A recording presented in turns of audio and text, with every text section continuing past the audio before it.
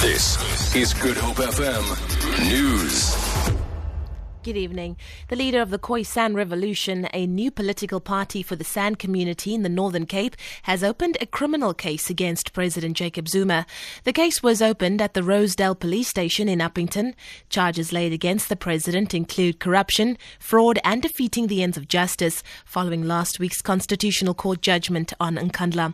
The Khoisan party leader, Stanley Peterson, says they can't stand by and watch while public funds meant for the country's development are squandered. As a member of the National Khoisan Council, I was a guest there in Parliament. I was sitting in gallery. He was telling the nation that his family, the Zuma family, paid for the upgradings of Nkandla. And that was a lie. Constitutional Court findings clearly shows that he lied under oath and he didn't abide to the Constitution as the president of the country. We have land claims waiting for years, not being paid. And here, President is undermining the Constitution of the country, wasting money, taxpayers' money.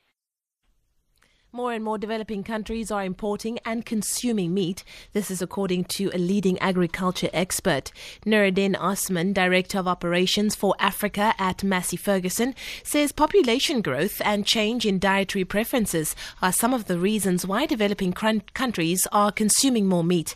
He was speaking at the opening of the Massey Ferguson Agricultural Training Center in Lusaka, Zambia, earlier today. The center aims to train African emerging and commercial farmers on farm mechanization. Amina Akram reports. Developing countries are currently the biggest consumers of meat.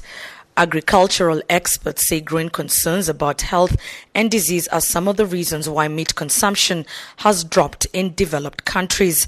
Western consumers are also increasingly embracing vegan diets and adopting meals that include fish. Amina Akram, SABC News, Lusaka, Zambia.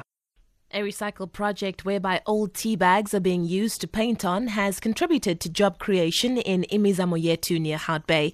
The original tea bag design project takes used tea bags that have been emptied and dried and then use them as a canvas. The founder of the project, Jill Hayes, says the idea began when she came to South Africa from England as a teacher but could not work in the country because of not having residency. My friend came on holiday and we were having a cup of tea. And I said to her, look, I'm working with these women up in the township, but everything we're doing is terrible.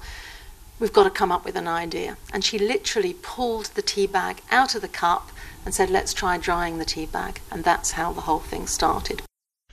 And finally, the Nigerian army says 800 fighters from Boko Haram have given themselves up in recent weeks.